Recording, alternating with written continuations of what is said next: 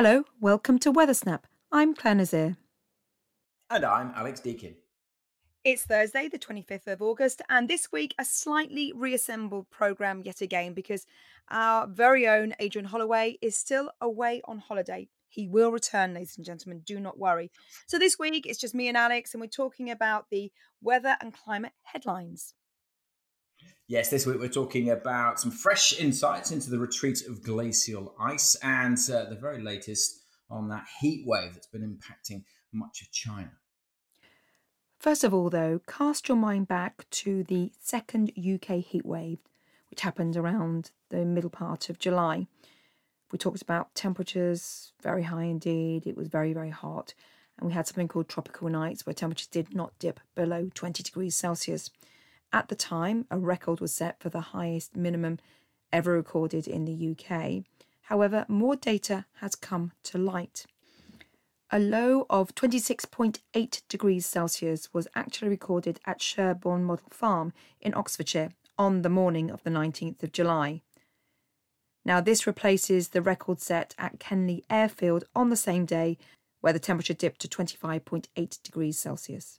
And this information comes a month later than the actual event. Yes, that's over a month ago. Why has it taken that long? Well, obviously, at the Met Office, we're ingesting data all the time, and we have hundreds of weather stations reporting from right across the UK, but some report more slowly than others.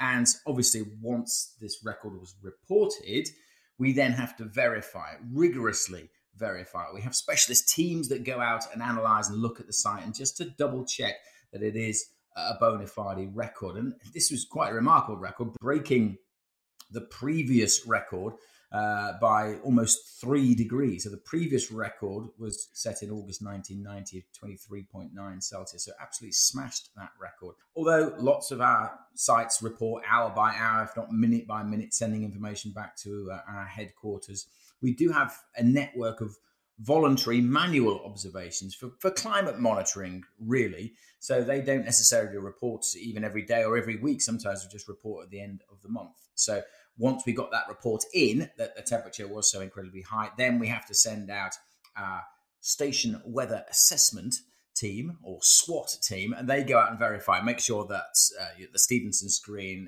is in perfect working order and everything around this, the buildings haven't moved closer to the weather station and all the regulations are met. So we take our measurements very, very seriously. We have some of the best kept weather records on the planet going back over 100 years. So we do take it very seriously and we do have to verify these records. So that's why this one was a little bit slower coming in and then it had to be verified. But it has now been verified.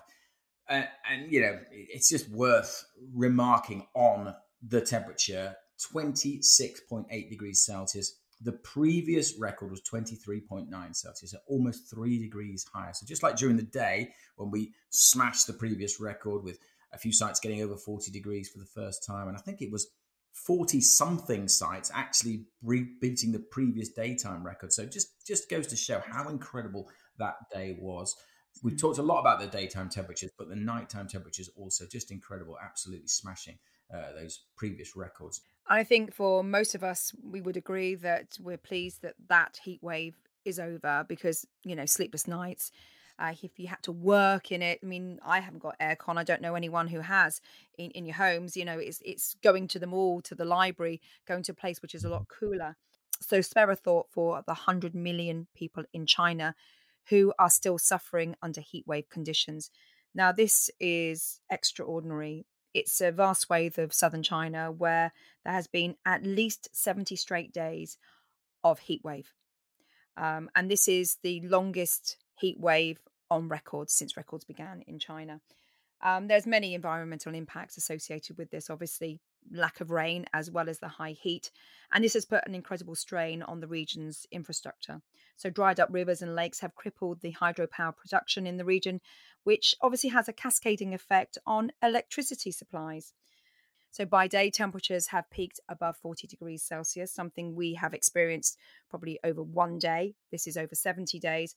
And then the nights have been unbearable at all. So on Saturday last week, Chongqing city centre saw an overnight low, listen to this, 34.9 degrees Celsius. I mean, Whoa. I mean, I think last summer, Alex, we didn't have a temperature as high as that during daytime. No, no, no. And that 34.9 is a minimum. That mean that is, oh yeah, that is, doesn't really bear thinking about, is it? A sticky old night, to say the Mm. least. Yeah. Yeah, think But about the air quality as well. If you imagine the air quality under that sort of heat dome. well, then there's the wildfires to think about as well. You know, we saw some breaking out in the UK, obviously in July when we had that incredible hot spell. But yeah, lots of reports coming out of China recently. Thousands of emergency responders, you know, battling, trying to contain these wildfires, not just around that city as well, but since the 18th of August, you know, wildfires have been breaking out in multiple of the outlying districts as well. And that urban area alone is home to more than 32 million people. And this is part of a trend of wildfires that we've seen ravaging areas from Australia to California. And as I said, we've seen some across the UK as well. And scientists continue to say that the elevated global temperatures due to human driven climate change increase is just increasing the risk of these events. As we reported last week, actually, as well, that the reason behind this hot spell of weather is the stationary nature of the Mayu front. It's just staying to the north, which is a kind of semi-permanent weather front this time of year that kind of just meanders north and south, a bit like the monsoon rains, but it brings heavy rains where it lies, but it can kind of grind to a halt, and it's ground to a halt north of this area. So that's why the heat has been building across southern China. But where it has been lying, heavy rain has been causing problems because it's just the incessant nature of that stubborn, slow-moving weather front that's brought landslides and Mm. flooding as well. So it's a kind of double-edged at the moment across China. So, from heat and fire in China to ice in Europe. Now, this is a new study in the Cryosphere scientific journal. Cryo means ice, so it's the sphere of ice, the zone where ice is on the planet. And a new study has found that Switzerland's glaciers have lost half their volume since 1931. The process is showing no sign of slowing down, and researchers are saying that glacial retreat is, in fact, accelerating. Now, this is scary stuff, it really is. And the study was conducted by the Polytechnic University of ETH Zurich and the Swiss Federal Institute on Forest, Snow, and Landscape Research. And it looked at Switzerland's 1,400 glaciers. So, first of all, Alex, I didn't know they had so many glaciers. It's quite a small, relatively small Right. country, but I presume a glacier can be anything from just a block of ice to something massive. Yeah, I mean, I found that number pretty staggering. I didn't study geography A level, so I'm not sure what constitutes a glacier. Mm. But yeah, that's a big figure. That stuck out for me. 1,400 glaciers in Switzerland alone. But the finding about the rate of the volume that the ice is shrinking is just incredible. Over half in the past 85 years, measured up to 2016. And then glaciers have receded a further 12% since then as well. So the numbers are staggering. The rate that these glaciers are shrinking is just amazing. Mm. And I mean, the way that they have analysed this is it's quite intuitive, really. They've used material from a photographic archive called the Terra Image Archive, which covers about 86% of Switzerland's ice covered mountains. So they've analysed 21,700 photographs taken between 1916 and 1947. So obviously, since then, we've had the advent of satellite imagery as well, which obviously has helped. And then they've constructed this sort of historical extent of the glaciers using a very clever technique called stereophotogrammetry. And this basically determines the shape, the nature, and the position of any object on the basis of two pairs of points. So that's quite clever in itself. So they've been able to reconstruct the landscape historically and compare it with where we are right now.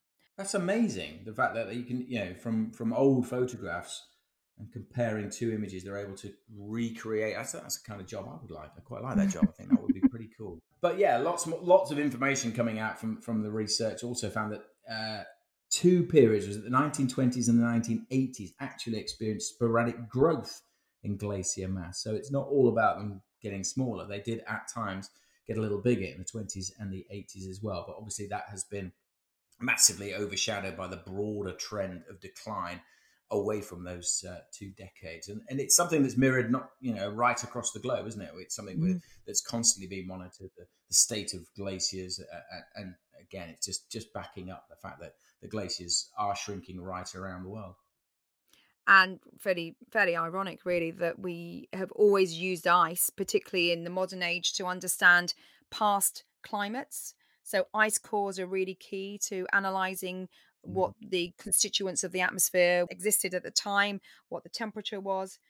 And now, obviously, we're looking at these glaciers, which is giving us a real proper physical indication of where we're going, where our future climate is going. So it's not good news at all. It's a sad day for glaciers. I was in Iceland just a few years ago filming, and the people who looked after the national parks there almost talked about these glaciers as beings, and were just so scared that they were retreating year on year, and you're sort of waiting through the summer to see if the ice is returning.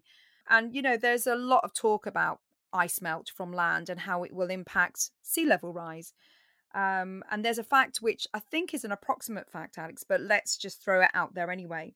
Yeah. Now, although there's some uncertainty about the full volume of glaciers and ice caps around the world on Earth itself, if they were all to melt, global sea level rise would approximately increase by 70 meters, 70 meters, flooding every coastal city on the planet. And sea level rise is in the spotlight on our latest edition of the Met Office Climate Newsletter. That was out on Wednesday, I believe. So search for that. We've posted it across social media. So every couple of weeks we do a Met Office Climate Newsletter. So if you're interested in climate, make sure you subscribe to that and it'll drop into your inbox whenever it is issued. But yeah, it's really good one this month. The main focus for this month has been on sea level rise. There's a really good blog written by the Met Office experts, Dr. Helene Hewitt, OBE, and Dr. Matt Palmer. They discuss the latest understanding in changes in global sea level. And hopefully they'll be featuring, or some of our scientists will be featuring on Twitter Spaces about that next week. There's so many ways of communicating science and weather now. And something that you particularly do every month is your climate Twitter space, where anyone can have access to the sort of the biggest brains in climate science. We've got 120, 130 climate science working for the Met Office. But Alex, for anyone who doesn't know what a Twitter space is, and I'm sure there's a lot of people out there who don't and would love to know, what actually is it, and how can we listen and take part in these Twitter spaces? Yeah, Twitter Spaces is something we've been doing for around about a year now on the Met Office Twitter channel. It's a relatively new feature to do with Twitter. If you're on Twitter, you may have noticed those purple blobs appearing at the top of your timeline, and that basically Twitter Spaces.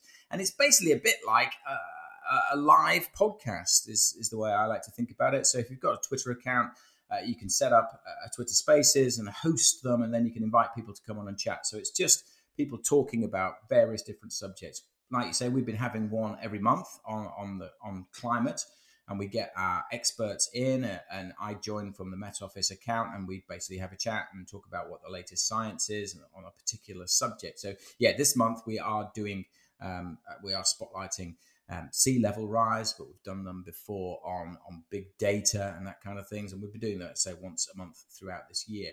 So Twitter Spaces, yeah, it's a conversation. It's live, but it's very informal.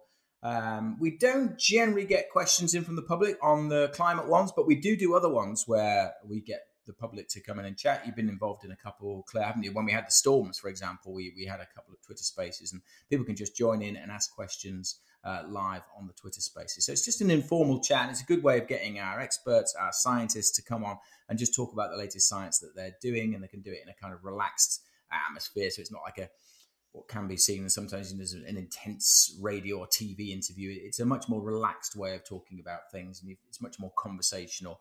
And actually, it's a really good way of getting the latest science out to a large number of people who are following us on Twitter. And there's one next week, next Thursday, a Twitter space, and this time it's about storm names. Yeah, so actually we're hoping to do this, not been confirmed yet, but we're hoping to do this on Thursday. Thursday is the 1st of September. So the storm names will be announced on Thursday. So at some point on Thursday, probably around about 4 o'clock, we're hoping to do a Twitter Spaces and get a few weather presenters to come on and have a little bit of a chat about it, about why we name storms, how useful it is to the public, that kind of thing, what people think about the latest names. So look out for that on Twitter Spaces. And then actually it'll be the week after where we do the Twitter Spaces on sea level rise.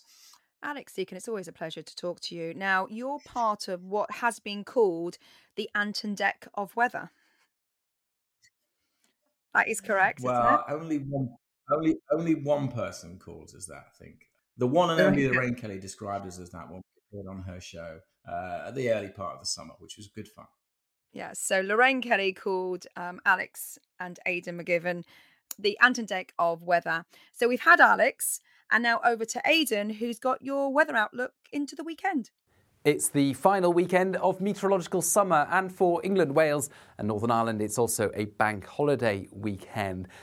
And this weekend, once again, we will see high pressure building from the west to bring settled conditions across the UK. This has been a recurring pattern through the summer, and so on the final weekend, it is, of course, no surprise that it should happen again. But one difference compared with the previous hot spells this summer is that this won't bring the kind of intense heat that we've seen so much of this summer. Temperatures only a little above average for the time of year.